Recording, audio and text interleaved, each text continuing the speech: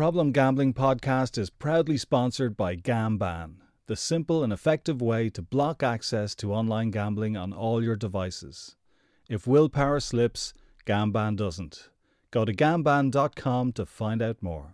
If you would like to support this podcast, as well as our frontline treatment, prevention and helpline services, please consider donating €5 per month using the link in the episode description.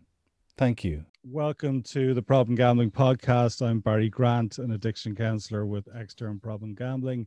And my co-host is Tony O'Reilly, also an addiction counsellor with the project and the co-author of the book Tony 10.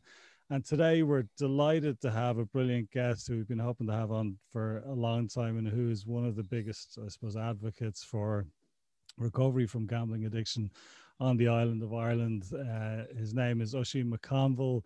He's a Gaelic football All-Ireland winner. I was looking at your list of so many different titles that you've won in Ulster and intercounty level and at club level. It's absolutely frightening because I also saw on your Wikipedia page that you're 3 years younger than me, and that just scares the bejesus out of me. So I know she's also an addiction counsellor, and he's working with Sporting Chance, which is an organisation that was set up by Tony Adams, former Arsenal England football player. And Oisin, you might tell us a little bit more about that when we're talking today. But welcome aboard, Oisin McConville. Thanks a million for taking the time to talk to us today. How are things up in your neck of the woods at the moment? Thanks, lads. Thanks for having me. Things up here are very much like they are the rest of the country. The only people we're seeing at the minute is our families. So it's the first time around. I think there was that novelty sort of thing. I spent an awful lot of time traveling, an awful lot of time on the road, a lot of time away from home. When the first lockdown came around, it was manna from heaven for me because it gave me an opportunity to stay at home. It gave me an opportunity to, spend a lot more time with the kids. We have 3 kids, 8, 6, and 2. And as I said, the weather was a lot better. It was more enjoyable. I have to say, this time around, it definitely has been a lot tougher. And I think not just on as far as us as adults and what we're used to doing, but in particular for kids, and just one of the simple things. Our youngest boy, he's 6, and he just loves school. He loves the interaction, and he misses that big time. And I can see, you can just see how you can see somebody struggling. The other guy, he wouldn't care if he never goes back to school, and he has that many interests outside of his friends that he's still able to interact with them in a way through PlayStation or playing games or whatever. So I can see how one lad is really, really struggling, the other one, as I say, he's prospering. Yeah, and it's like you were saying there, like the first lockdown, I think, was a novelty, and a few people kind of took it as a bit of downtime, and they made their banana bread and they did all their yoga and whatever, their Joe Wicks and all that sort of stuff. This time around, I mean, a lot of people are struggling this time around. Like I'm sure you're seeing it in your work, and friends and family, and Tony's seeing it as well, and I'm seeing it every day talking to people in counselling sessions. Like, this one's a slog. This is a tough one. I think the big thing for me this time is that I always see stuff in other people. This time I've seen a lot of stuff in myself that I wouldn't be, that I realize there's still a little bit of work to be done there. I think I've attempted to eat my way through this one, but that doesn't work either because, one of the things I think in my recovery that was really good was there was a nice bit of balance there. There was, eating fairly well, modicum exercise, and there was a nice, as I say, balance and mix of things going on. It's harder to get that mix now, I feel. Yeah, definitely. And I think people's energy and their motivation to do it is kind of at an all-time low, and it's the worst time of the year to be trying to do any of that stuff. Yeah, I think sometimes I said at night, and I think sometimes the best thing I can do is buy another piece of equipment because that's definitely going to motivate me. But as we know, it doesn't work like that. You know, it actually works in an opposite way. But you know that hopefully we get there with it. You know, I think people have learned maybe this time, as much as there's a lot of people struggling, I think a lot of people have learned not to be too hard on themselves, you know, this time around, that, you know, it is obviously exceptional circumstances. And I suppose that's the one thing I would say to people is just don't be too hard on yourselves, you know, this time around. Don't have too high of expectations, just have little small goals. And in the house, that's sort of where we're working at the minute. Yeah, no, sorry, Tony, yeah. Just come in there, like it's working in Coombear at the time with the aftercare meetings. I always remember one person saying he had a bad week and it was just about holding on. So I think sometimes even going through this, as you said, the third part kind of lockdown, it's kind of like sometimes it's just about holding on. We don't have to be meeting our expectations or whatever that looks like. But I think I know for me, I've struggled probably most in this one, and you're trying to eat your way out of it. I was trying to buy my way out of it, because I found that all behaviours were definitely coming back in regard to shopping and online. And it's amazing how similar it is or was to what it was like when gambling, like nearly the kind of ritual of buying and then waiting for it arriving, and sometimes even trying to hope that it arrives the day that my partner's not here so she doesn't see the stuff arriving through the door. And then it goes into the wardrobe and you never see it again. But it's just about kind of, and it's facilitating that and kind of rationalizing, say, well, if I'm after missing out on a holiday, or I'm after missing out on meeting the lads for a night out, so I'm going to buy myself something to reward myself. I suppose, because I suppose in recognition of the same behaviours that would have been there with the gambling, I was drifting into a place that I didn't want to be in. So it was interesting to kind of catch myself and for once kind of practice what I was preaching to other people. So it's good. And I think the most important thing for us, like, because sometimes we think we have, because of the work we're in and all that sort of thing, sometimes I think we feel as if we have it licked, we have it sorted, and just to admit to yourself and not be too disappointed in yourself, and also to be able to recognize it is the big one for me. Yeah. And that's always been the big one since since the first day I went into it's the first day I get into treatment. It was always about starting to recognize things. I would say on a scale of 1 to 10, my self-awareness, when I was gambling, was 0. In fact, if you go any lower than 0, I would go there. But there was no self-awareness, Yeah, and I would have that bit of self-awareness now. It doesn't always work in stopping the behaviour, but I catch myself a lot of times just before it gets to a problematic level. But it usually comes in times of uncertainty or insecurity. That would have been there from years ago, from kind of childhood and stuff, like buying things to make myself feel better or feel secure. I used to surround myself with nice things. I kind of still do it to a certain extent to make myself secure. But I think there is a huge awareness, and it is about allowing yourself a little bit of it, but also to recognize when a little bit has gone too far. And that's what I try to get that balance back in, like what you mentioned beforehand. It's difficult to get it in, especially when you don't have those other outlets that you usually have, like even just going for a coffee with a friend, or even just meeting up with someone, or going down to see family and friends down in Carlow. Like, you don't have that at the moment. And I don't know about yourselves, but I tend to drift into the old behaviors because of that lack of things that tend to regulate my emotions. That would have been definitely a big part of recovery.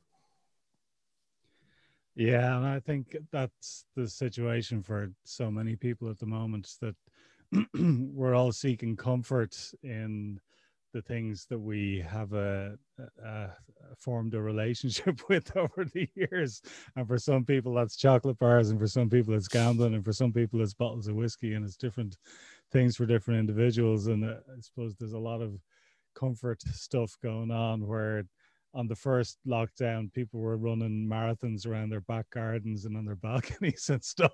It ain't happening this time, as far as I can see. There's like just even that almost felt pressure first time around to be doing something constructive. You were talking about baking and all that. We did a bit of building onto the house and stuff, and put in a wee room with pool table and darts board and TV and all that sort of thing, and you can go and switch off there. But like, it nearly drove us bananas doing it, first time around. We are seeing the benefits of that now, but as I say, at the time I sort of felt under pressure to have some sort of plan or to have some sort of project that we were getting stuck into. And like as you say, you know, all the people that were running marathons and climbing mountains and, you know, baking, and you know, I have mates who I never ever thought I'd see baking, but they're all baking, and I was sitting at home, I was going, I need to stop baking. You know what I mean? Because all these people are going to leave me behind. But like I promised myself, my kids are in Gaelscoil, and I promised myself that, you know, first time round that I was going to get back in. I obviously did Irish to quite a decent level when I was at school, but it's all gone. And I said to myself, I'm gonna learn Irish again, but that still hasn't happened. But I have that wee goal in the back of my head, but it's tough with 3 kids, you know, full time, you know.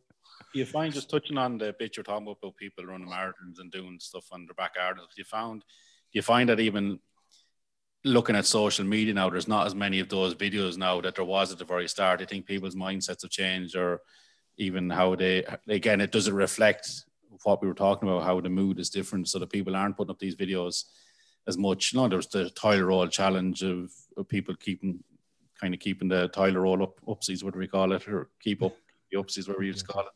Well, like, there's not as much as that, as well, as far as I can see. Maybe I've just switched off from social media a bit more, but just doesn't seem there's much positivity in this lockdown, which would then, you know, just to bring it back to the gambling or addiction side, which would, you'd always wonder, would that kind of lead people down a path that maybe they mightn't want to go in regards to coping with it in different ways, you know? Because there was, like, you had the Sir Tom over in the war veteran walking around his guard. You had all that kind of really positivity, you know, people coming on and doing different kind of projects and stuff, but there doesn't seem to be that much this time around, I feel, anyway.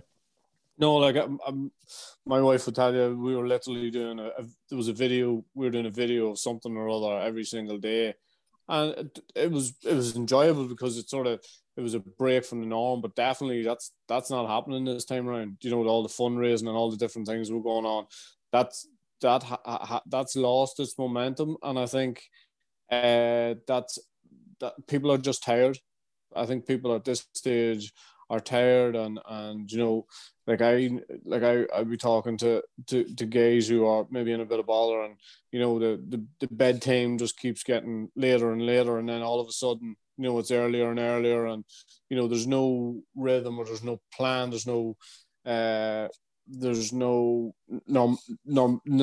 normality, there's no like, first time round we did a week of homeschool and just completely gave up on it because we just weren't in that zone. This time round it's like a military operation. Fucking the kids are up at 9:15, you know, they're sitting down to do their Zoom for an hour. The next boy, he's in, he does that, one comes in, does the homework, the other one does the homework, they get a share half out, you know, and all these sort of things. And then we're able to let go a bit at the weekend. You know, people do their own thing. But I definitely think that, and I personally speaking would never have been one for too much structure. But I definitely think for kids, structure is very, very important, and for addicts, it is so important to have structure. And again, not to make that into, you know, we have to be accountable for every minute of every day, because when I left treatment, that was one of the misgivings that I had, was that I had my day planned out Monday to Sunday. I knew what I was going to be doing in every single hour. Now, a lot of that was fear. A lot of that was fear because I didn't want to go back, you know, to gamble again. A lot of that was me making sure that I had this plan and I knew it in my head. And it was off to a T, and I was writing it down, I was doing all those things. And then as time moves on and things begin to become a little bit more normal for you, that structure isn't there anymore, but there's still a structure.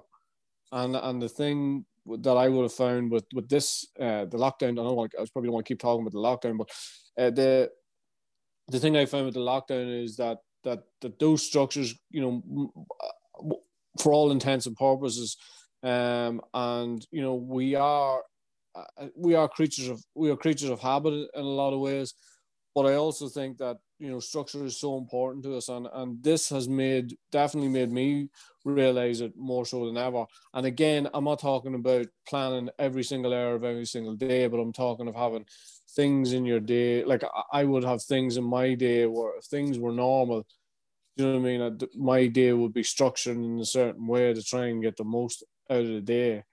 But you know, this time around we have been a lot more rigid, and to be honest, it has made definitely for a happier house. Tony, did you want to come in there? No. No. Sorry. Yeah. No, I mean that thing of the routine. Like, I mean, this is something myself and Tony would talk to people a lot about in the early stages. So somebody just red raw in crisis and trying to stop gambling, you know, might be day one, week one, whatever. And that thing of, okay, do plan it down to the T, right? Yeah. Plan your free time down to the T, what you're talking about. Tony's spoken about this before. One of his clients had this whole system up on the board, and they had this whole kind of scheduler and a planner, and we had this app out called Recover Me. They do something similar, and you know, people do it in different ways. You can do it on the back of an envelope or on a post-it or whatever. And I suppose if you're in the early stages of recovery, which a lot of people who'd be listening to the podcast will be, and they'll be looking for inspiration, looking for ideas, and I suppose motivation and inspiration from people like yourself who'd be in long-term recovery, like Tony, Niall McNamee, other people that we've had on who'd be in long-term recovery, that thing, trying to get through the early stages were like that. You're saying you had it planned down to the T, because I suppose something I was hoping to kind of pick your brain about today, like lots of people will be aware of your story of how you developed an addiction and some of the things that happened during your addiction. And I recommend anybody who wants to learn more about Oisin's story to get his book, The Gambler. It's excellent.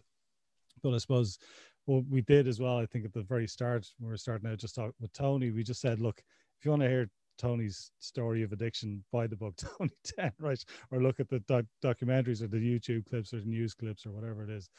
And we spoke about Tony's recovery, which wasn't really covered in the book.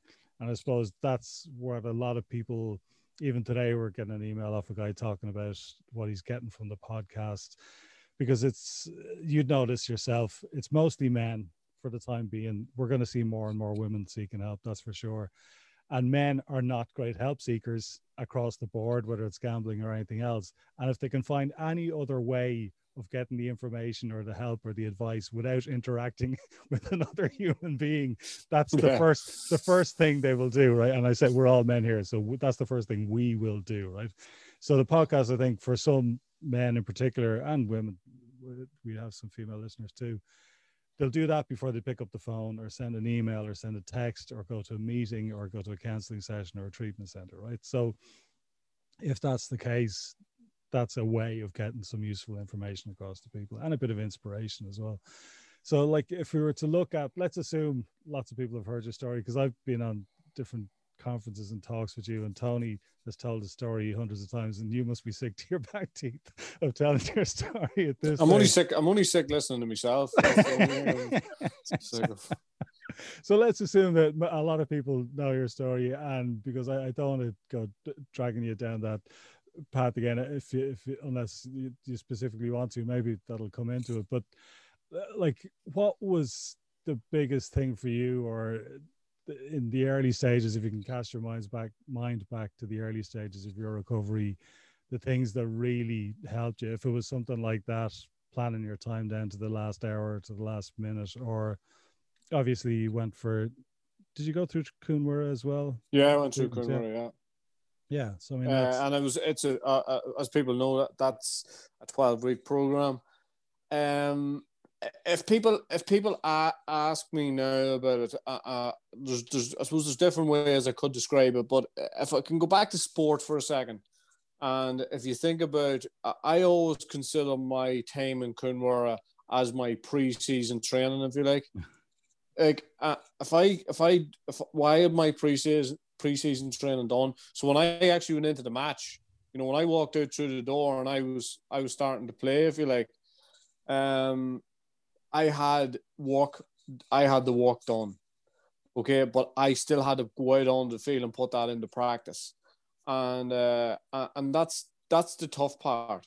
I mean, I used to play with loads of lads, and honestly, they wouldn't give you a kick at training, but they wouldn't get a kick when they played in a match. And the thing about the reason why I want to talk about the pre-season training is that I meet a lot of people nowadays, and the first thing they'll say to me is, "I don't want anybody else to know. I'm not going to meetings. I'm not going into treatment. Yeah. Can I do this?" You've made life very, very difficult for yourself, but that doesn't mean that you can't do it. But the thing about, as I say, about pre-season training or going into a treatment center is that it makes your season or your life or your early parts of your recovery a lot more easier than if you're coming, if you walk straight into a meeting, for example. But imagine not having either of those things. And I think, people are very, very scared of meetings in particular, because first thing they'll say to me is, I don't want to walk in there because I know I'll know somebody in there. And if I'm going to be honest, this lockdown has made the introduction of new members, for somebody who doesn't have to walk into the room but can go on to a Zoom meeting. That has made life for those guys a little bit easier. But I still think they're not getting the true worth of a meeting. It's still worth doing, obviously, but it's just not as effective as what it would have been. I still go back to the simple things that I was taught before I left that treatment center. I was not carrying loads of cash around with me, and I know there's different ways to gamble, but I was one of those people who had cash and walked into a bookies. That was 95% of the gambling that I done. So not carrying a lot of cash around me, not hanging out in the same places, not frequenting the same places, not having the same group of friends, and detaching yourselves from the things that trigger your gambling. That sounds as if, I always thought as if that sounds like this guy, here's a guy who's blaming his friends for his gambling. That wasn't the case. But I knew when I was in that company that the tendency was for me to gamble. And that's why I think, for people who are in early recovery or people who want to get into recovery, I think the first thing is to get those couple of things and have somebody to look after your finances. That was the starting point for all of my recovery. And then the tough part starts, because you start to learn about yourself. I met Tony Adams. I read one book when I was in treatment, and that was Tony Adams' book. I didn't think I would have the opportunity to meet him or anything like that, but he talked at an event that I was talking at in Belfast one day, and he said something that resonated with me and stuck with me to this day. And he says, when you get into treatment, the best thing that you will get back is your thoughts, your feelings, and your emotions. And the worst thing you'll get back is your thoughts, your feelings, and your emotions. And when he said that, it just resonated with me straight away. And to be honest, it was my go-to thing a lot of times. Like, I lost my father during my gambling in 1989, and I stood at his grave in 2006, and that was the first time I mourned him. I stood at his grave and I cried, because before that, I didn't have the capacity to do that. And that was my feelings and my emotions coming back to me. But then you go about the process of walking through that. And that was one of the things. And there's a lot of triggers for people who gamble. A lot of people, talk to me about bereavement, and they talk to me about abuse of some form, physical or mental or whatever it was, bullying. There's obviously, when we gambled, that was what we did. That was the outward signs that there was something going on in the background. When we get into the background, that's when the real tough work started for me. So if you can imagine, I put all those things in place, and they're the easy things to put in place. Somebody looking after your finances, etc. But the thing for me was that when I started to talk about my insecurities, and when I started to talk about why I felt I gambled, I didn't just have to talk about I had to start walking through those things. Whenever I started to walk through those things, then I was in proper recovery. And then I felt there was an opportunity for long-term recovery, because for the first year, I don't mind admitting it, it was like a roller coaster ride. I was just, I think it was you that said it, Barry. I was just hanging on and holding on and doing whatever it took to get through the next day. And then, that's not going to work forever. That's not going to work forever. But as I say, it got me through those initial 12 months and just that personal growth and that development and getting into recovery and speaking to people. That gave me the opportunity, as I said, to sort of kick it on to the next level and deal with the issues that I had. And some of those issues I didn't realize I had them until I get into recovery. Yeah, and I think that's really important, because I often bring this up with people in counselling sessions. You would have come across this, I'm sure, heard the term of a dry drunk. In the area of alcoholism, there's an idea of a dry drunk, so a person who gives up alcohol, but other than that, they don't really change. They don't grow as a person. They don't change other ways of thinking or behaving towards people. So, but they have abstained from alcohol, which is kind of technically the idea, right? But there's no term for that in gambling. There is an argument Barry, that those people will be better off drinking. There is that. Yeah. There definitely is that argument, and I would have heard that term, very, very early on, because when I went to treatment, the majority of the people that I was in, the group that I was in, were drinkers, and yet the underlying issues for them was the same as the underlying issues that I had. Sorry, I cut across you. No, you're grand, and I think. There isn't a term for that in gambling, but I think it can happen. Okay, you're abstaining from gambling, you've taken that away, but you're miserable. You're hating every minute of it. That's not recovery. You've just abstained from gambling. That's the only change you've made. Now, there are benefits to that, obviously, to you and the people around you. But if you're more unhappy when you're abstaining from gambling than you were when you're in active addiction, active crisis, then that's a problem. You're not really. That's the volcano, because that will erupt. Yeah. Do you know what I mean? And I think that's the key for me as well, is that a lot of people, stop gambling but they never work a program. And until you start actually working a program, you won't get out of it what you deserve. Yeah, absolutely. And I suppose just going back, because there's a few things you touched on there. I know I did a talk that you were talking up in Armagh 2 or 3 years ago, and we were talking about this idea of that I think it's access, time, and money. This idea of you're blocking the access. You might self-exclude from the bookies or self-exclude from online. You're managing the time, so you were talking about that earlier on. Kind of scheduling your time down to the last tee.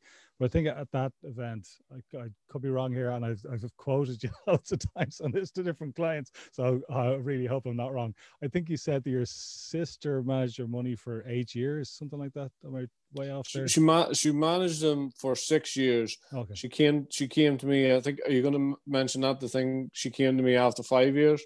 Is that the thing? No, but she came to me. Yeah. She came to me after 5 years, and she said, "Right, I think it's time to." And I said, "Yeah, look, I'll be down at the weekend." And I avoided her for 12 months. No, she only lives 3 miles away. Do you know what I mean? So, I didn't know that.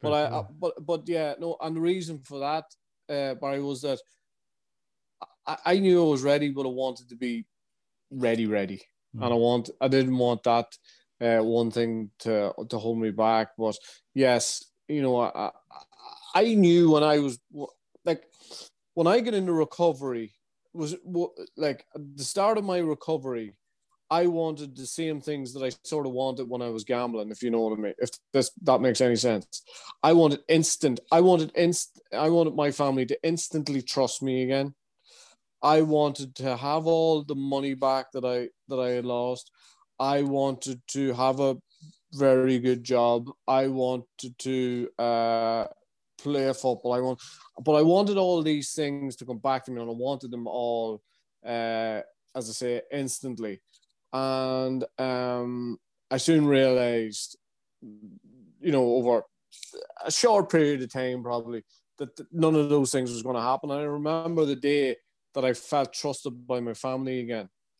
And then that gave me the confidence to want to do other things and set other goals. And then that moved on to the, taking control back of my finances and being able to manage money again.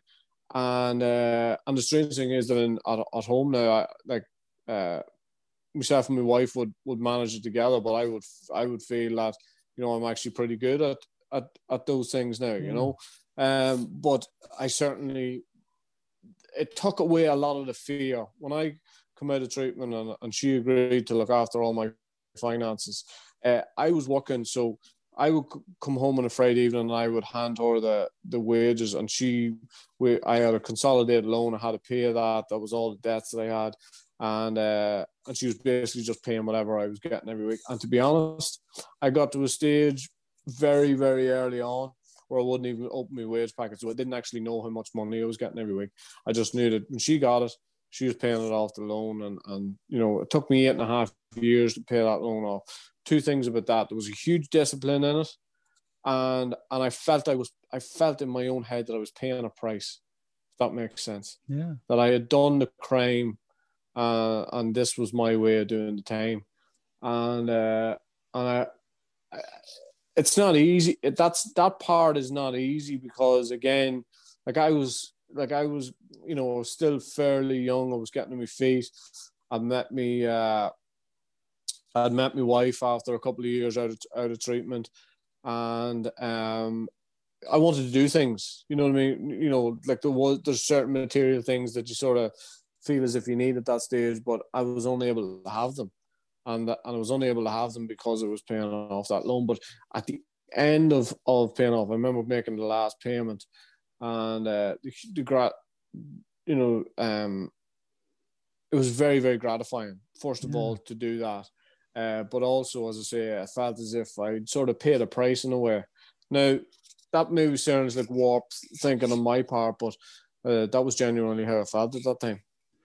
I think a lot of people, that's come up quite a few times, that people quite often feel like, okay, I've dug myself into this hole. Now, sometimes people just want to skip to, I just want to get this over with, and they start paying down debt too quickly. I think a lot of time you have to reel people back in and say, hang on, that's the gambling mindset. There's no quick fix here.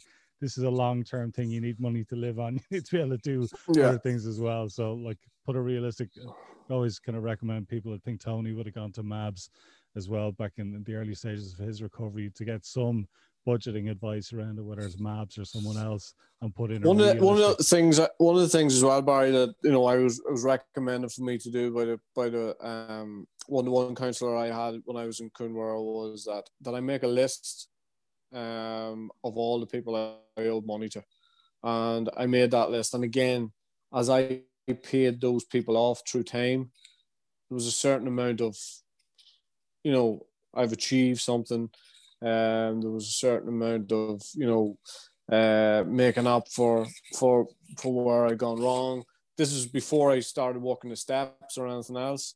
But certainly that was a big thing for me, just to get all those people, even if it was 20 quid or 5 or whatever it was, just to get all those people down and to walk up to them and, and give them that money back and feel that sense of, you've sort of righted or wrong, I feel like. Yeah, I think that's a big one for a lot of people. For a lot of people, it's kind of a mixed bag. So might owe a lot of money to the bank and the credit union and the credit card and all that sort of stuff. And quite often there's kind of personal loans, friends and family. Most people want to pay down the personal ones first for obvious reasons, because you know the person and there's kind of guilt and shame and feelings around it. So quite often that is a nice feeling when you get those personal loans. We all owe money to the bank in different ways, right? Mortgages, car loans, whatever. That's, the bank is happy that you owe them money. That's how they make their money. That's not the end of the world necessarily. But usually it's those personal debts that people have a strong kind of emotional attachment to. And it is very gratifying, I think, to be able to get, okay, that one's off the list, and to get the feeling with that. But just as well, going back as well, because I mean, you were talking when you're talking about your sister managing the money for 5 years, and then she said maybe you should take back control, and then you ignored her, dodged her for 12 months. I hadn't remembered that part of the story from before, but there's something you mentioned there as well, that you remember when you felt trusted by your family for the first time again. How long into your recovery was that? That was over 4 years. And I remember, like, I was back home living with my mum, after I come out of treatment. And, like, I could, literally, I could be going to put something in the bin out the back, and she'd be saying, "Where are you going?" And I was 30 years of age. And I suppose the first instinct for me is to say, "Where do you think I'm going?" But then I'd lied and cheated on these people for 16 years. And yet I expected to walk back in there and be trusted again.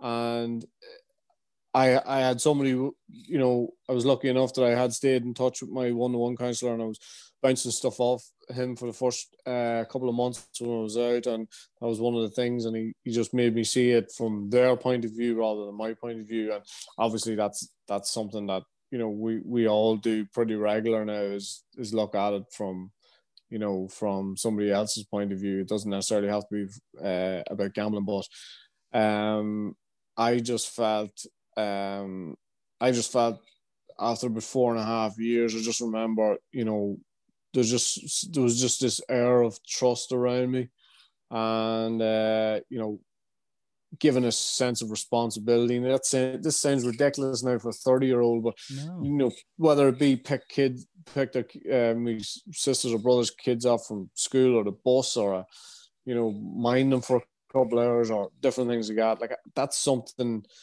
I had never done before. I was never there for the people around me. My father died in '89. I was nowhere to be seen. I was of absolutely no use to anybody.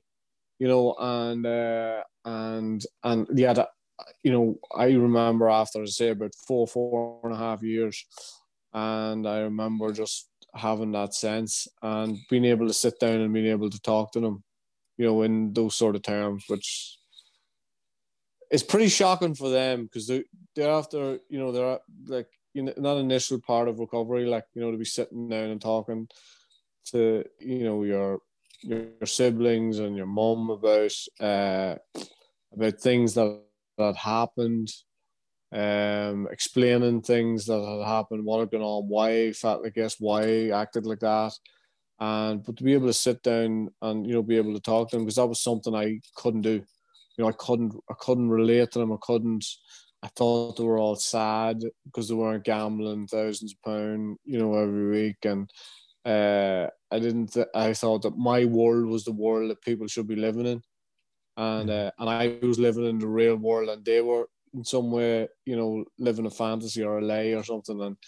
And even when I think about stuff like that, do you know what I mean? When I think about stuff like that, not even just then, but even now, when I think about, the way that I felt about the rest of the world and my family and all those sort of things, and how far down the pecking order everything else was, after gambling and scraping, begging, borrowing, stealing, hooking, scamming, scheming, and all to get money together, how far down the list all of those other things were in my life is absolutely astounding to me. But that's the world that I lived in at that time. Yeah, and I think for so many people, I suppose that's why I kind of zoned in on the trust thing, because so many people, you probably would have seen this as well in your own work, like that. It's different from person to person. Obviously, a lot of people will relapse in their attempts to stop gambling. But a lot of people get into recovery. A lot of people that we work with, like, it's definitely possible. And I suppose that's something we're always trying to hammer home on the podcast. The recovery is possible, right? And for the starting point is you abstain from gambling, right? And you kind of give your head a bit of space, and somebody else manages your money. In a lot of occasions, that can go a long way. You manage your time. It could be the people, places, and things. You were talking about the friends earlier on. There's a lot of kind of common or garden, fairly sensible stuff that you can do to help you abstain from gambling. Then you need to work on yourself, obviously, as well, if you want to get into recovery. But the trust bit is the bit that takes the longest, I think, for everybody. Because, okay, you can stop gambling, you can get 3 months under your belt, 6 months under your belt, you can start thinking a bit more clearly. For some people, they can get back into reasonably okay financial place relatively quickly, depending on their circumstances. So that box is ticked. But I mean, if you've been lying, scheming, stealing, all that sort of stuff, friends, family, partners, everyone in your life, maybe employers, co-workers, you name it, for however many years, you can't just flick a switch and say, okay, trust me now. You know, it's the once bitten, twice shy thing, which we all have that.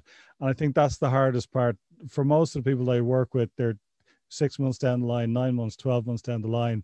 Everything else is going great, but in their kind of close relationships, they expect that the trust should be back at that point. And I suppose it's important that people can hear from you, because that sounds normal and reasonable to me, that if you're doing stuff for 16 years, that it could take up to 4 years before people go, okay, no, this time he really is, you know, in a good place.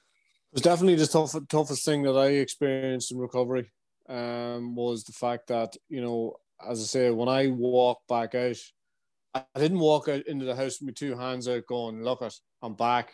Prodigal son's back. I'm sorted. I'm cured. But the thinking wasn't that far from that. The thinking was, look it, you know, I'm doing the right things. I'm never going to gamble again. I felt in my head I was never going to gamble again. I felt as if, you know, I was ready to do all the right things. And yet, me saying that out loud, even to people close to me, you know, didn't seem right, because, you know, I'd let them down in so many ways before. Why should they be, like, as you say, why should they believe me this time? I mean, like you talk about, you know, people, you know, who relapse and different things like that. And then, you know, they learn so much from that relapse and then maybe get it second time around. At no stage did I feel as if I was going to relapse. I left treatment centre and my counsellor, my one-to-one counsellor said, never say that. Don't I want to hear you saying that. And I looked in his eye and said, I'm never going to gamble again. And his answer was, I really hope you're right. I look back at that and I'm thinking, I don't even know if he had that much faith in me, you know. But then you walk back into your own home and it's more real for them, because as I say, you've caused that hurt. You know, I had caused that hurt. I had caused the untold destruction before, and then financially, emotionally, you know, as I say, just not being there for people when they needed me. And, you know, you're fighting with that, but you're walking back through the door and you're going, no, that's not me. And you want to shout it from the rooftops, you know, and you want to fucking stand out the way Leo Varadkar or Neil Martin have been standing out. You know, you want to tell the nation, I'm different this time. This is new. I am not going back. But people need time. The people who you've been hurting along the way, they need time for those scars to heal. And as I say, people always say to me, but how do I know when? And I say, you will know when. You will know when that happens. And I knew instantly when that happened. And I have to say, it was one of the greatest things I've ever experienced in my life.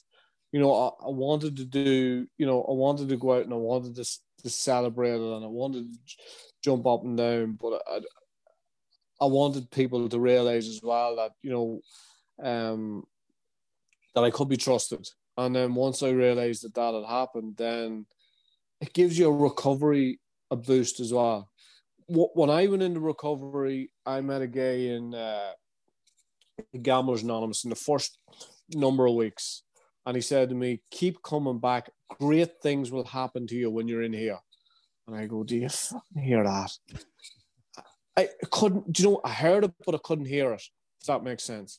Because I thought, you have no idea the shit that I'm in. You have no idea the debts I'm in. Because it was fucking all about me. Do you know what I mean? But like, I've gone back to that guy 50 times. And I've said, that was like, every time something good happened to me, I reflected back on what he said. But now, if I'm saying that to somebody who's going into early recovery, I'd say, you don't want to hear this. He never said you don't want to hear this. But I always say, you don't want to hear this, but, and they'll come back to you again in whatever amount of time, and they'll say, good things are happening to me.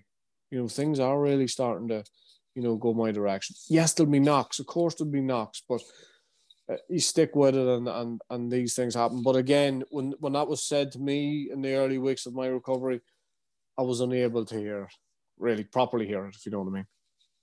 Yeah, of course. And I think that's normal. I mean, I think in the early stages, everybody's very skeptical, and, you know, most people probably don't believe in themselves too much.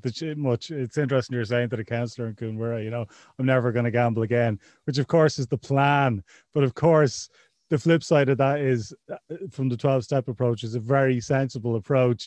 You take it one day at a time, right? And I'd say to clients, like just going back to the thing of trust, you know, that if your partner caught you having an affair, right, and you said to them, do you know what? I promise you, I won't have another affair today. That's the best I can do. They'd probably tell you to get on your bike, right? But at the same time, from a mindful, but you know, the 12-step approach to this is very sensible. It makes perfect sense. You need to eat the elephant one bite at a time. You can't think in terms of, I will never gamble again, I'll never drink again. It's too overwhelming, right? So it's from the perspective of the person in recovery, yes, it has to be one day at a time. But I suppose for the people around you, what they want to hear is, you will never gamble again, ever. Full stop, end of story. Well, the way I actually developed that after I seen the reaction of the counsellor was that I said, just like you're after saying, I will never gamble again, one day at a time. You know, and that is very, very important. That is very, very important. It's very important to break it down. You talk to anybody who's playing high level sport now, you know, like, I mean, like if you guys watch the hurling or the Gaelic football this year, and it's back in the quarters. People are just talking about the quarter. That's all they're talking about now. They're talking about, let's get the first 17 minutes, let's keep it tight, let's do whatever that plan is. But they're breaking it down. Do you know what I mean? And that's it.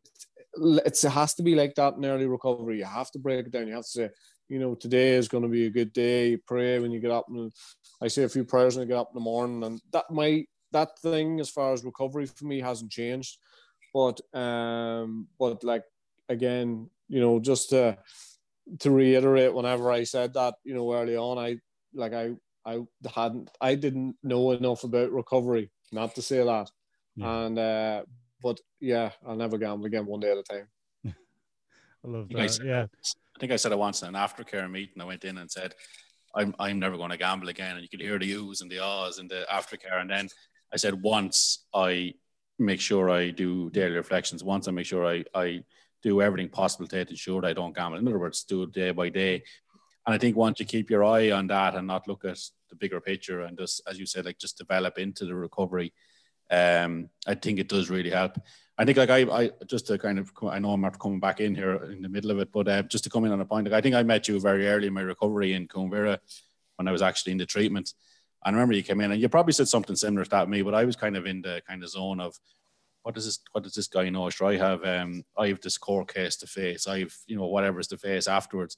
But I think what I learned, probably through talking to people like yourself who are in recovery and accepting that they must know what they're talking about because they've lived it, they've gone through similar things that I've gone through. I learned how to kind of deal with everything as it came. So, you know, like, you know, I got out of recovery, I dealing with the kind of the shock that was, like, as you were saying just before I went off there, like bringing the pre-season into real life. It's difficult, and I think, you know, you do need to keep touching base. And then when the court case came, I had to deal with that, and I kind of took it one step at a time, the prison sentence. Then I dealt with that, and once you can see light at the end of the tunnel, once you're chipping away at those loans, once you see the improvements in the relationships, once you know that you're getting back to where you want to be, or you feel in yourself you're coming back to the person that you know that you are, I think you find that journey becomes, you really get enlightened at various stages of it. You kind of go, like, this recovery is brilliant. But at the start, I remember sitting through my first GA meeting and kind of going, these lads are all off their rockers. Like, they're not as bad as me. They don't. And I very quickly realized that it doesn't have to be any particular story. They had lived it and they were going through the same things that I was going through. And I think that kind of connection and that know that you're not alone in that journey. I think that was the one thing that kind of got me through a lot of those dark times in recovery, and in the subsequent things I had to deal with coming out of recovery, or while in recovery after treatment. And I think for me, that's recovery. For me, that's my recovery in its purest form, because dealing with these things and the growth that you get by getting through these things without going back to gambling, without going to alcohol or drugs, or going back into other ways of escapism. For me, that's the learning, and that's what makes sitting here now a good few years in recovery, be able to say it's probably the best I've ever felt. Or, we have our moments, like we all do, everyone does, but by and large, it's not as bad as where we were, or even the darkest days in addiction. So, yeah. Tony, you're talking as well about, the Gamblers Anonymous, the early Gamblers Anonymous. Like, yeah. If I took somebody off the street, no relationship with addiction, and they walked into a Gamblers Anonymous meeting, they'd be able to pick out the gays who are long-term and the gays who are just in through the door. I remember walking in through the door to my first ever Gamblers Anonymous meeting. And when I went in there, it wasn't what I expected. There was a couple of it was 4 or 5 lads up the top, and they were having a crack. They knew each other. They played golf together. They did, all those things. And I walked in. All I wanted to do was cry. Every time somebody opened their mouth, all I wanted to do was cry. And I'm thinking, these boys have no idea the shit that I'm in. And over time, I realized these boys have been through the exact same thing as I've been through, regardless of how much we've spent or anything else. They've been through the mill the same way as I have. But when I walked in there, I was expecting everybody to be very solemn, very glum, and I soon learned that it wasn't like that. But I still wanted the same thing as I've been sort of chatting to you about all day. I wanted to be the gay over there who was 7 years free. I wanted to be him, and I didn't want to have to wait 7 years to be 7 years free. Do you know what I mean? And that's one thing that I keep hopping back to. But the fact that you do keep going back, and the fact that you're learning so much of the gay who's just in the door or the gay who's there 20 years. And that was the thing for me. And it was the thing for me was to take all of that, as much of that stuff on board as I could. People often say to me, I'm not going back to Gamblers Anonymous meeting, I don't like them. You know what I mean? Or there's somebody talking crap in them. And I said, but you're not there for him. You're there for yourself. And that's what I found very early on. And again, just lucky, I was a gay there who was 14 years free. And I used to hang on his every word. I knew instantly that the stuff that was coming from him was the stuff that I needed to hear. And it wasn't always rosy in the garden with him or anything else, but I felt as if I needed to listen to him. Once I was able to relate to what he was saying, I related to the rest of the room, but in particular, I related to him, and I learned so much of him in that time. There was a fella in my first meeting as well. I think he was 5 years free at the time, and I was saying I wanted to be him, and I wanted the quick fix. And even like what we were saying about your book earlier on, I was just on to Barry before he came on. I was saying, like, I was running around everywhere looking for your book before I went to treatment, because I thought this will have all the answers. This is a quick fix. And I was reading it kind of as a Carlow man who had very little knowledge of football or hurling or any kind of GA. I was kind of reading, this is all about GA. There's no answers in this. But then I did relate to so much of when you talked about the gambling side of it. And what my biggest realization is that from that is kind of, I'm not alone here, but also I need to do this the hard way. I'm not going to get answers. I need to put in the work. I'm not just going to get answers within the first couple of weeks of treatment, either within meetings or within a book. I need to see this out. I need to learn from the people who have been there and done it. And also to be able to ground myself from the people who are coming in after me and kind of recognize that that was me a few weeks ago, but now I'm in a lot better place, and for them to see me. So I think I always love going back to the meetings in Athy and the treatment center, because you get to see a mixture of that. You get to see a mixture of the lads who are coming in since I was there, and the same lads are still going in there today, and fair juice. They're brilliant, because they were the rock behind my recovery at the very start. They kind of sat down with me with a cup of tea afterwards. That's what you were saying earlier on. it's not the same when it's on Zoom, because you get that cup of tea afterwards, that kind of extra little lift after the meeting. But also, I used to love when I used to come back afterwards and people would see how I'd gone through the 12 week, and they would see my journey. But then also the biggest thing I used to get from it is seeing someone coming in week 2 or 3 when they were allowed to come to the meetings, and then see their development for the next 9 or 10 weeks. And that was, you'd see that reminds you, I think, of the journey that you've gone on yourself. And I think that's a huge part of recovery.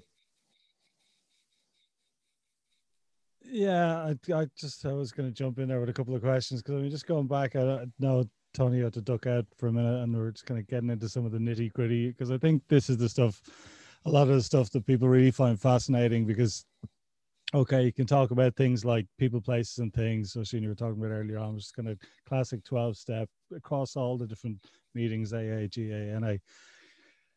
But then you're hit with the reality of, well, everybody I hang out with gambles, or everybody I hang out with and socialize with, well, we socialize with alcohol or drugs, right? So if I take all the people, places, and things away, then I'm left with nothing, right? And this is something that comes up a lot across any kind of an addiction, but you'd see it with gambling and cupboard as well, especially younger guys now. You don't have to be a massive sport head. There's so much gambling connected with it that you could see. Tony, you were talking about this the other day, a group of lads coming in to a pub, they all had the phones out, they're all on different betting sites, and they're checking the prices against different betting sites in real time while watching a match in the pub. Like, I mean, this is the kind of where we're at the moment. I mean, for you, Oisin, like that friends part, did you find that difficult? I mean, did you find that you had to radically change how you socialize? Did you have to isolate a lot? Yeah, radically changed it, and for the first 12 months, it was quite easy. I was in Dublin. I was working from 6 to 6. I was coming home. My mum would have a sandwich sitting on the edge of the table in tin foil. I grab it, get my football gear, and head away to football. And sort of that's the way it was sort of just revolved for me for some time. But I changed a lot of the friends instantly.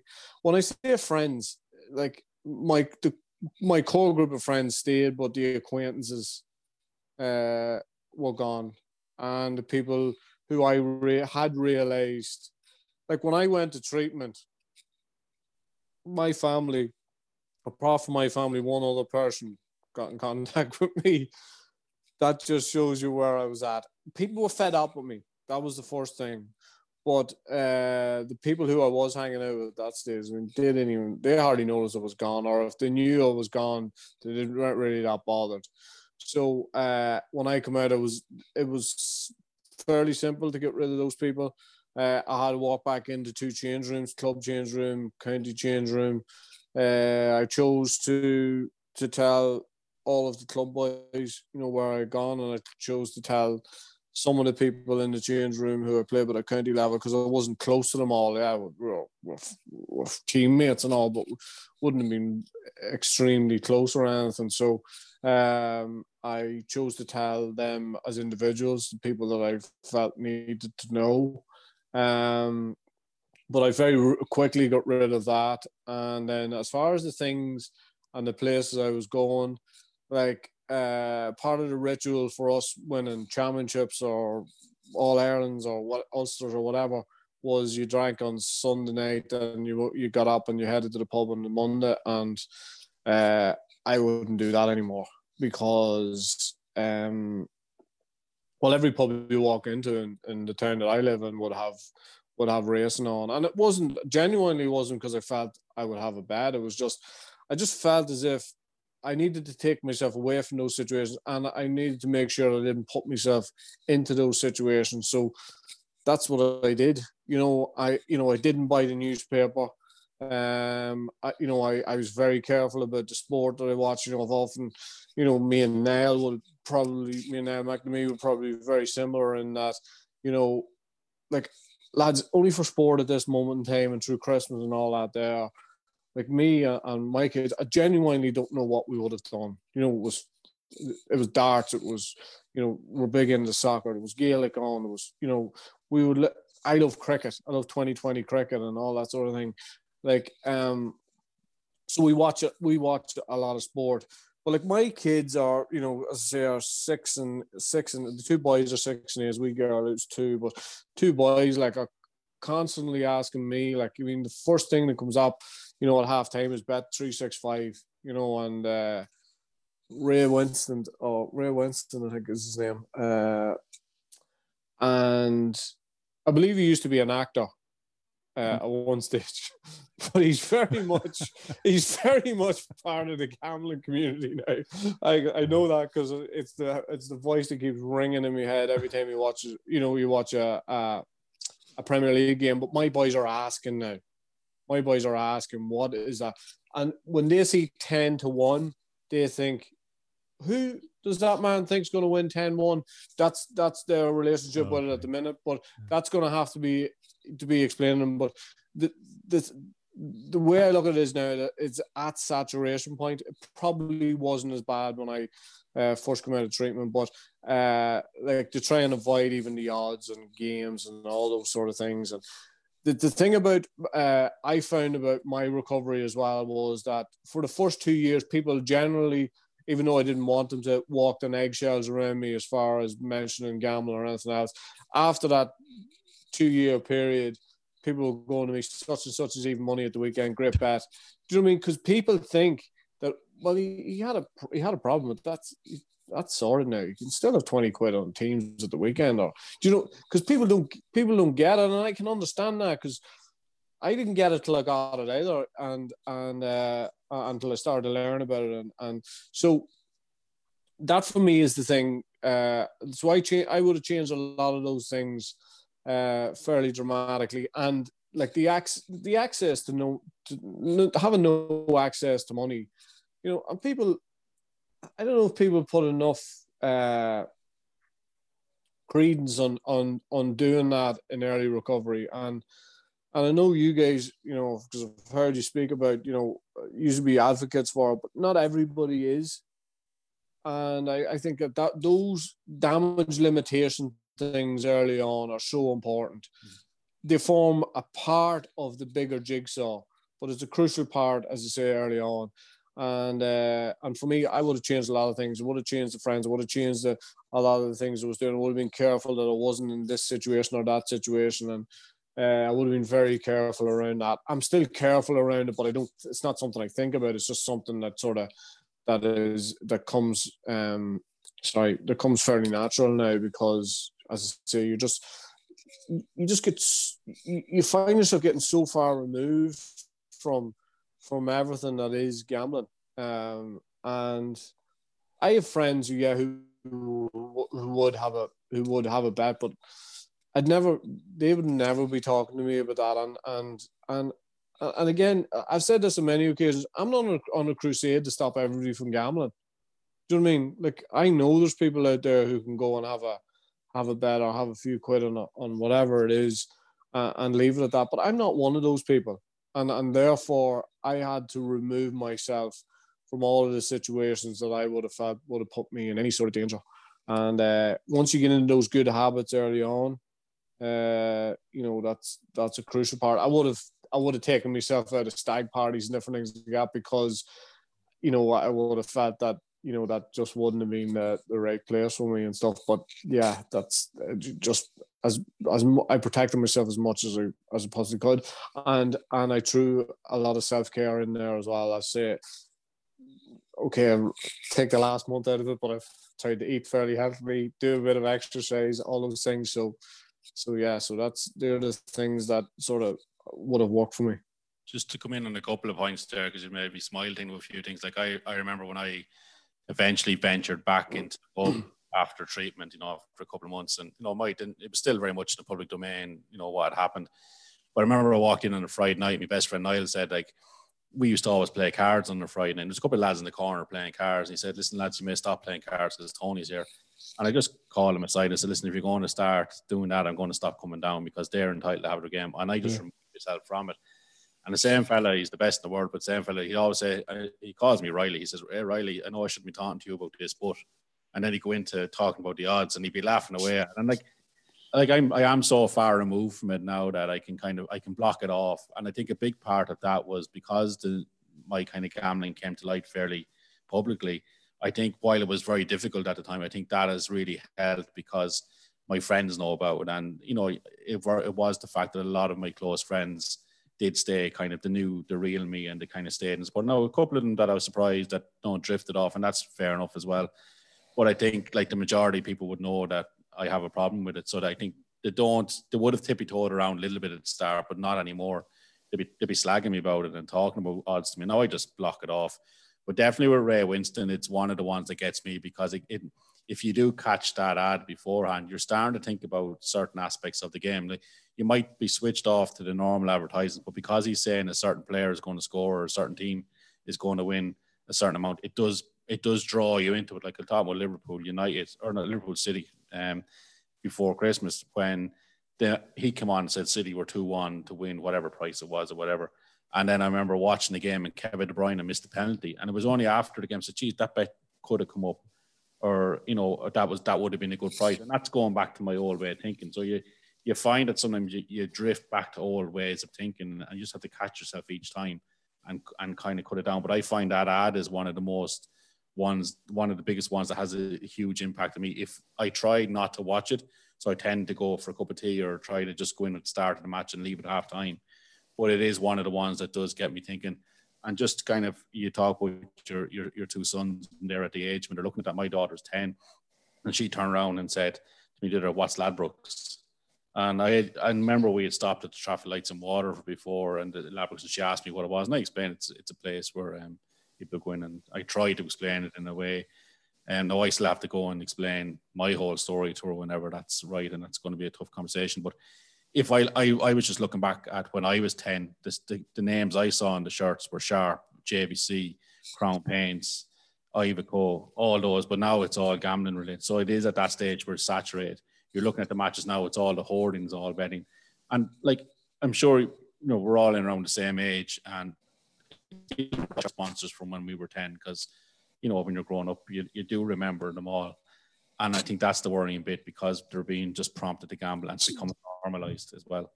That's a brilliant point. I've never actually thought about that before. The Sharp and because I would be into the retro jerseys and stuff now as well, and the lads are getting the odd retro jersey, and you know that's exactly it. And I always remember the big ones for me were the Sharp and the Crown Paints and stuff.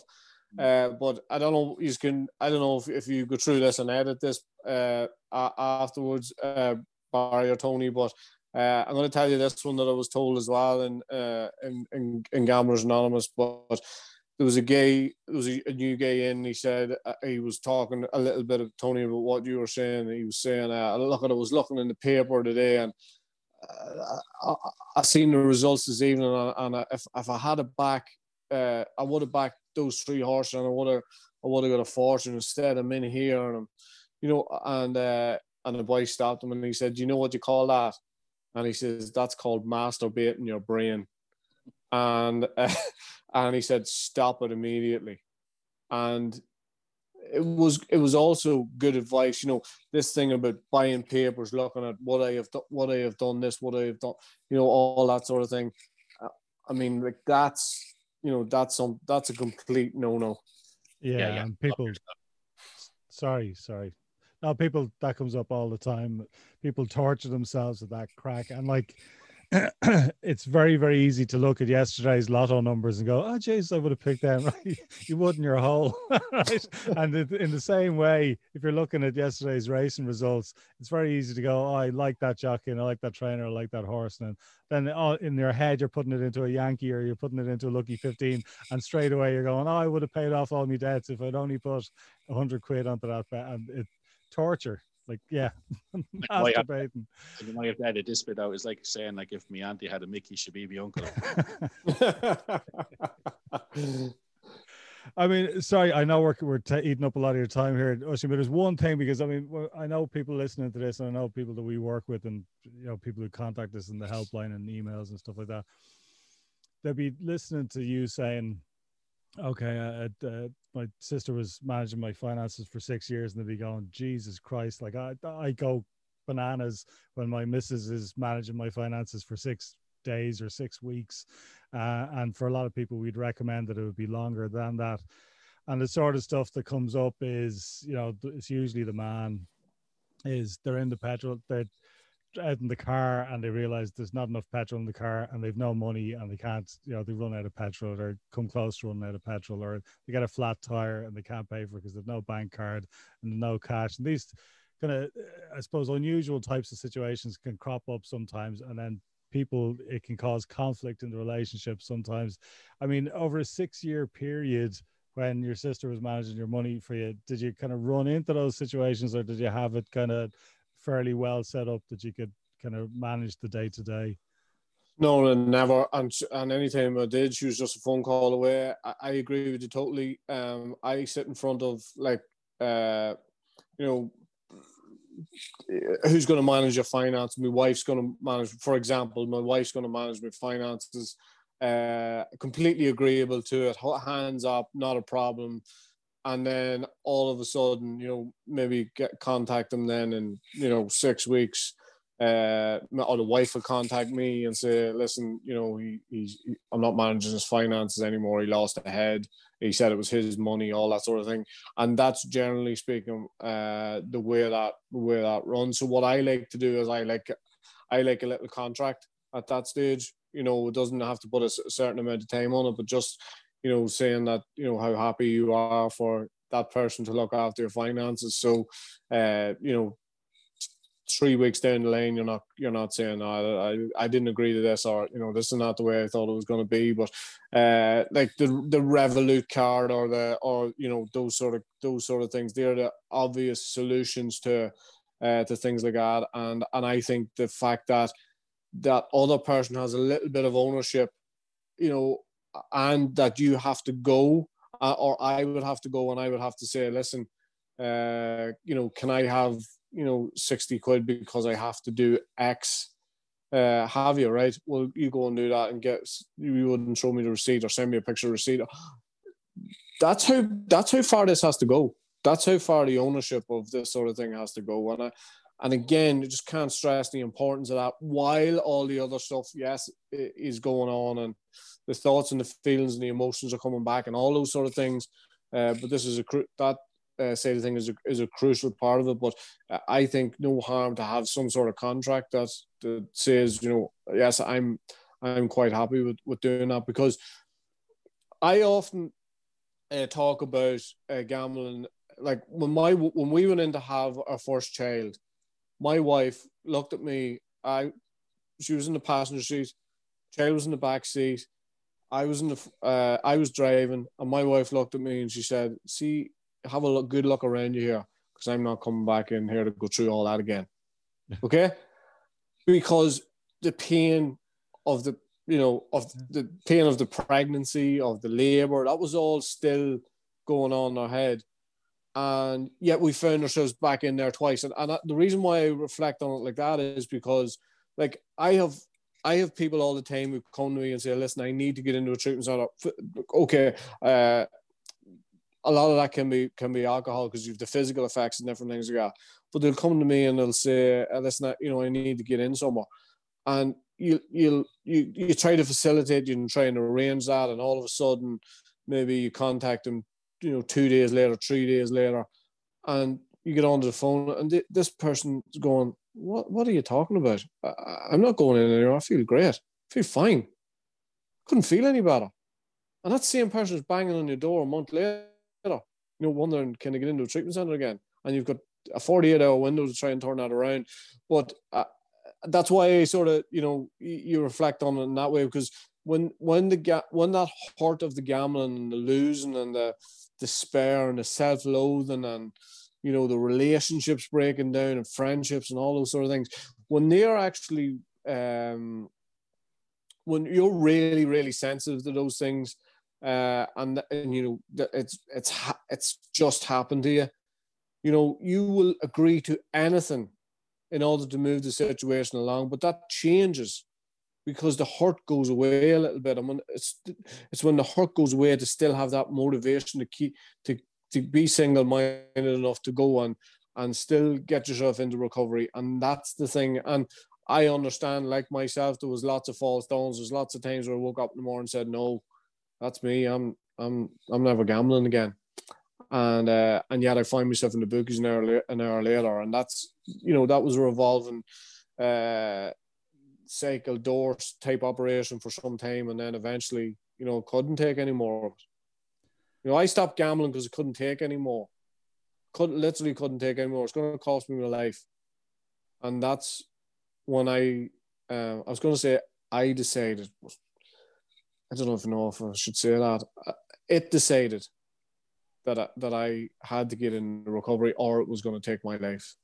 And once the proactive stuff started, then it's not easy. Don't get me wrong, but it's doable. Yeah. Yeah, and I mean that what you're talking about there with the contracts, with the finances, I think is there's definitely something in that. Quite often, myself and Tony, we get the partner in and we try and sit people down and negotiate something, because like that, like your wife coming out after having the first child, I think I remember that as well. Hollis Street in Dublin, my wife going, "We're never coming back here. We're done."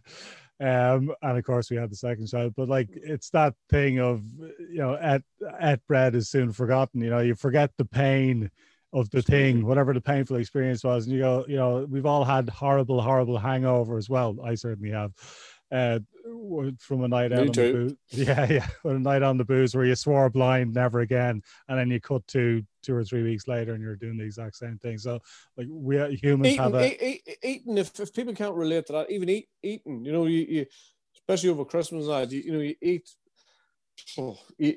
a ridiculous amount of food, and you wake up the next morning, you go to bed that night, and you go, tell you what, I am never doing that again. And you roll around all night and you don't sleep, and you get up the next morning, and you know, you eat clean for about 3 hours, and then all of a sudden you're stuck back in that press again, that dreaded press that everybody has in the house. But so like, people might be able to relate to it in that way as well. And there's one other thing, Tony, I know you probably want to come in there with something, but just that idea of being accountable and transparent with your money. Like you were saying earlier on, I think Tony had to duck out for a sec, that it was kind of about 4.5 years into your recovery when you felt trusted by your nearest and dearest again. Like, and again, that it's going to be different for different people. But that thing of, if you're being open and accountable and transparent about money, which is such a big part of gambling, if you can do that, you can push up that timeline of regaining trust. And like we touched on earlier on, regaining the trust is the longest thing in anybody's recovery that I've come across. You know, people can knock gambling on the head. Okay, that's a process. That's a day-to-day process. They can work on themselves. They can do their own personal development. That's a process as well. And you can get into a good place in a reasonably short time frame for a lot of people, certainly into a much better place. The trust thing can take a long time. That's the biggest project, I think. And that's the thing that people don't expect. They think stopping gambling is going to be hard. It is, but you know, it's doable. And they think that maybe working on the underlying issues is going to be hard, and it can be, but again, it's doable. But they don't expect the trust thing as the thing that really rattles a lot of people. And again, it can be a trigger to relapse too. But if you're being open, you're being accountable, you're being transparent about the money, you're bringing home the bloody receipts. People hate doing it. They feel like a child. They feel emasculated. Yep. I'm sorry, that's just the price of admission. That's just the way it is. Yeah.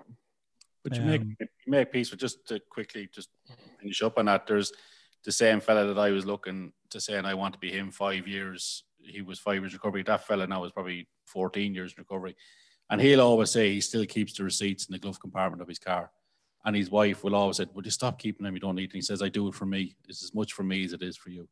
And that's the accountability. And like, you know, even when my money comes in, I transfer the majority to my partner. And there's that transparency that was there, that wouldn't have been there at any time before, gambling or not gambling. No one would have known. And I think that's the thing. I think I've made peace with that side of it. And it's the ability not to have to hide anything from anyone. And that's recovery in a nutshell. But it is that whole thing of, I think with the contract and stuff like that, with money, it has to be something that works both for the partner and for the person. And you have to find that balance, which is not always easy. And that works for both. And the Revolut card is always a good way of doing it, because there is that accountability, or you can cut off certain aspects of it that you can't take money over an ATM. You can just tap or whatever that looks like. But also, you have to, I know I've worked with someone long-term before, and he was saying that he takes ownership, but he still does the control money, and he's made total peace and he's fine with it. And they said I transfer money in every month, and I'm okay with that too. There's absolutely no problem with that side of it either. So yeah, it's just about mindset around it as well as much as anything else, I think, and just kind of accepting this is part and parcel of recovery. And the reality is that I don't want to ever go back to where I was. So it's a small price to pay. And it is still your money. It is still the couple's money. So it's not like you can't have any access to it. You just have to have a bit of accountability. I mean, just before I finish up, Oisin, I mean, at the moment you're working with Sporting Chance, and I mean, you touched on Tony Adams early on, and I love that quote. I've mangled it a few times. I keep quoting it to clients and I keep messing it up, but it's that one, the best thing about recovery is getting all your feelings back. I'm paraphrasing here.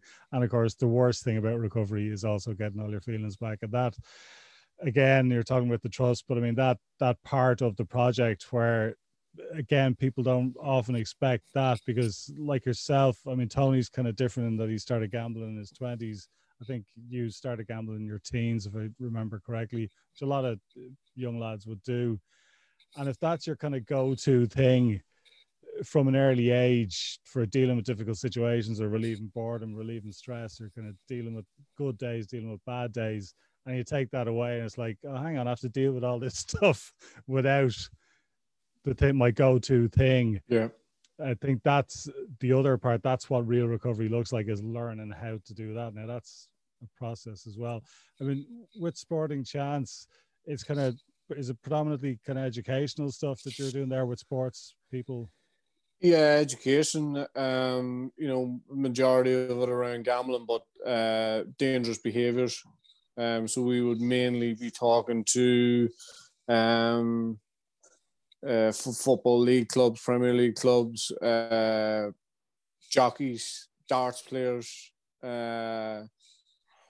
rugby league players, so that's sort of who you're talking. Normally when you're talking to Premier League clubs, it's normally the academies and stuff like that. So it's a pretty captive audience. It's something that, they have to do as part of their contract. So whether they like it or not, they're there. But I suppose when it's on Zoom, they literally could be asleep if they really wanted to be. But and that's why, again, that interaction and being in that room with these guys is obviously much more beneficial. But we have to make do with what we have for now, and that's the way it's been for now. And as I say, it's very short. It's 35 minutes or so. The actual education piece.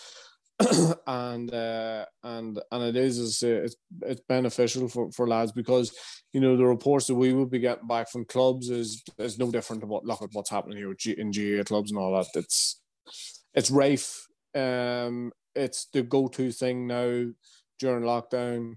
I very naively thought that lockdown would give some people a reprieve. I thought the people I was thinking about was families mainly, that they would get some sort of reprieve from the person in the house, gambling or whatever. But obviously that's gone completely the other way now, and that has to be worrying, especially when you consider the first time around we didn't really have any sport, at all, so.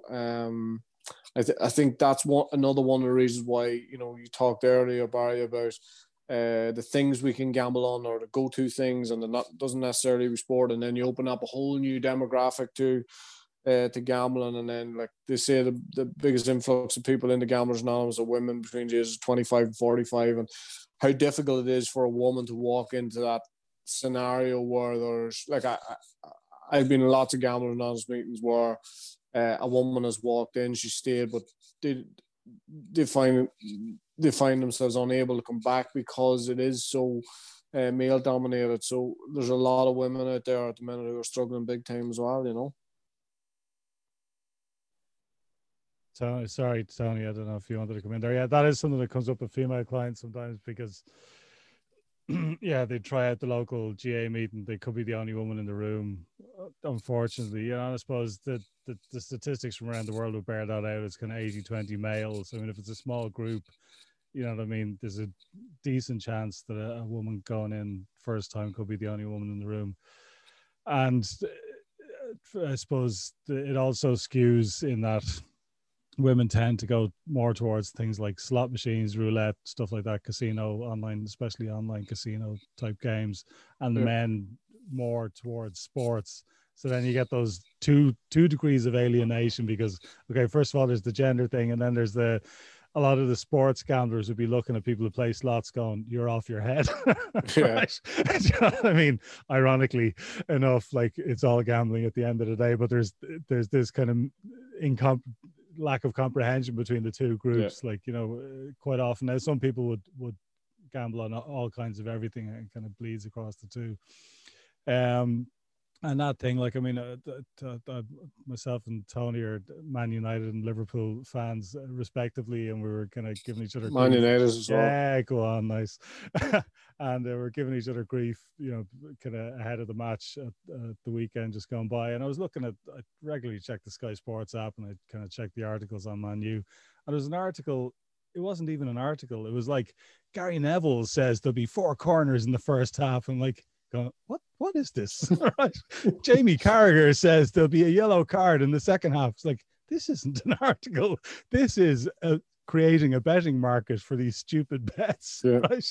And Sky Sports don't even own Sky Bet anymore because that's part of Flutter. Like, so I mean, this is the level that we're at, right? That it's supposedly an article. It doesn't say that it's an advertisement. They're making these predictions about these ridiculous markets of these silly bets that loads and loads of people do, especially young lads. And this is where we're at, you know. Well, I wrote an article on in April about virtual Grand National, and I thought that was one of the most disgusting things as in relation to I don't know if you want to call it cheap marketing or whatever you want to call it, but it made the news, you know, and it made mainstream news, it made RTE news, 6-1 News, and it was all under the gaze of raising money for the NHS or the HSE, and I just honestly, just very little gets me railed when it comes to this stuff, because I think us gays probably have seen. People in general have seen the most of these things, but that was one thing that really got me. And I hate sitting down and writing articles. I hate doing it. I hate doing it. I would do stuff on a dictaphone or something, but I hate sitting down and writing. I just sat down and I just couldn't stop writing, and I wrote and I wrote and I wrote and I wrote. Now none of it made sense. Most of it was ranting and raving, but whenever I was able to look over it again and actually, you know, condense it into something that people might appreciate or might understand. But I just thought, well, that was one of them to use that, you know, that raising money thing, just, you know, to entice people back in, and the fact that mainstream media could not see that just it railed me. It railed me, as I say, that much. I just had to sit down and do something I don't particularly like doing that was right. Yeah, and you were right. I remember that article, and it was utterly disgusting and so transparent as well, what they were trying to do, which was a trawling exercise to get millions of people's email addresses signed up for accounts so they could flog them stuff, they could send them marketing emails, they could send them free bets, you know, which cost them nothing because there's so many terms and conditions connected to them, in the guise of, oh, aren't we great? We're raising money for the NHS during a global pandemic. You know, this is at the height of the pandemic, and kind of make it. And at the same time, I think because it was a virtual Grand National, because all sports were off, even horse and greyhound racing was off at that point. So it was also a reminder that, hello, folks, even though real sports are off, we're still here. We're still here. You can do virtuals 24 hours a day, 365 days a year. Even if there's a zombie apocalypse, you can do that stuff. Never mind a global pandemic. It'll just keep going, right? So you were so bang on about that. And it was such a sickener. And it was so, I think it said a lot about a lot of the media outlets, the fact that they didn't catch on to that straight away. Again, the gambling industry is one of the few industries that's actually making money during this pandemic. They're a huge advertiser. That feeds into the kind of media attention that they get as well. Anyway, that's a whole other ballgame. I know we're into your time here. Tony, any questions for us before we let him get back? Two quick ones. And the first one is, like, with that, I'm not anti-gambling in any shape or form, but stuff like that does rile me as well. And Barry has to kind of cull a lot of the stuff that I'm going to put. I nearly press post online, so I do get a little bit riled up with stuff like that, because I'd imagine you'll agree that there's still a lot of the same failings that are there from your time and from my time gambling that are still there, and people are still falling into the trap. And I suppose last question is, do yourself and Barry think United will actually win the league this year? Well, as you know, being a Man United fan, that we are as deluded as the next. So yeah, I do agree. I think we will. I think we have a great chance. I'm the Liverpool. I'm deluded. I was deluded for 30 years. Barry's. You are right. I was deluded for 30 years. Next year will be our year. But again, I just want to say thanks a million for coming on. I know I missed a bit of it. I'll probably catch up on it all later on. So it's enjoyed it, lads. Thanks very much. That's really therapy. appreciate That's it. me therapy done for the day. Mine too. Brennan, sorry. It's my therapy. Brilliant. Thanks again for coming on. Thanks, guys. Appreciate it. If you would like to support this podcast, as well as our frontline treatment, prevention and helpline services, please consider donating €5 per month using the link in the episode description. Thank you.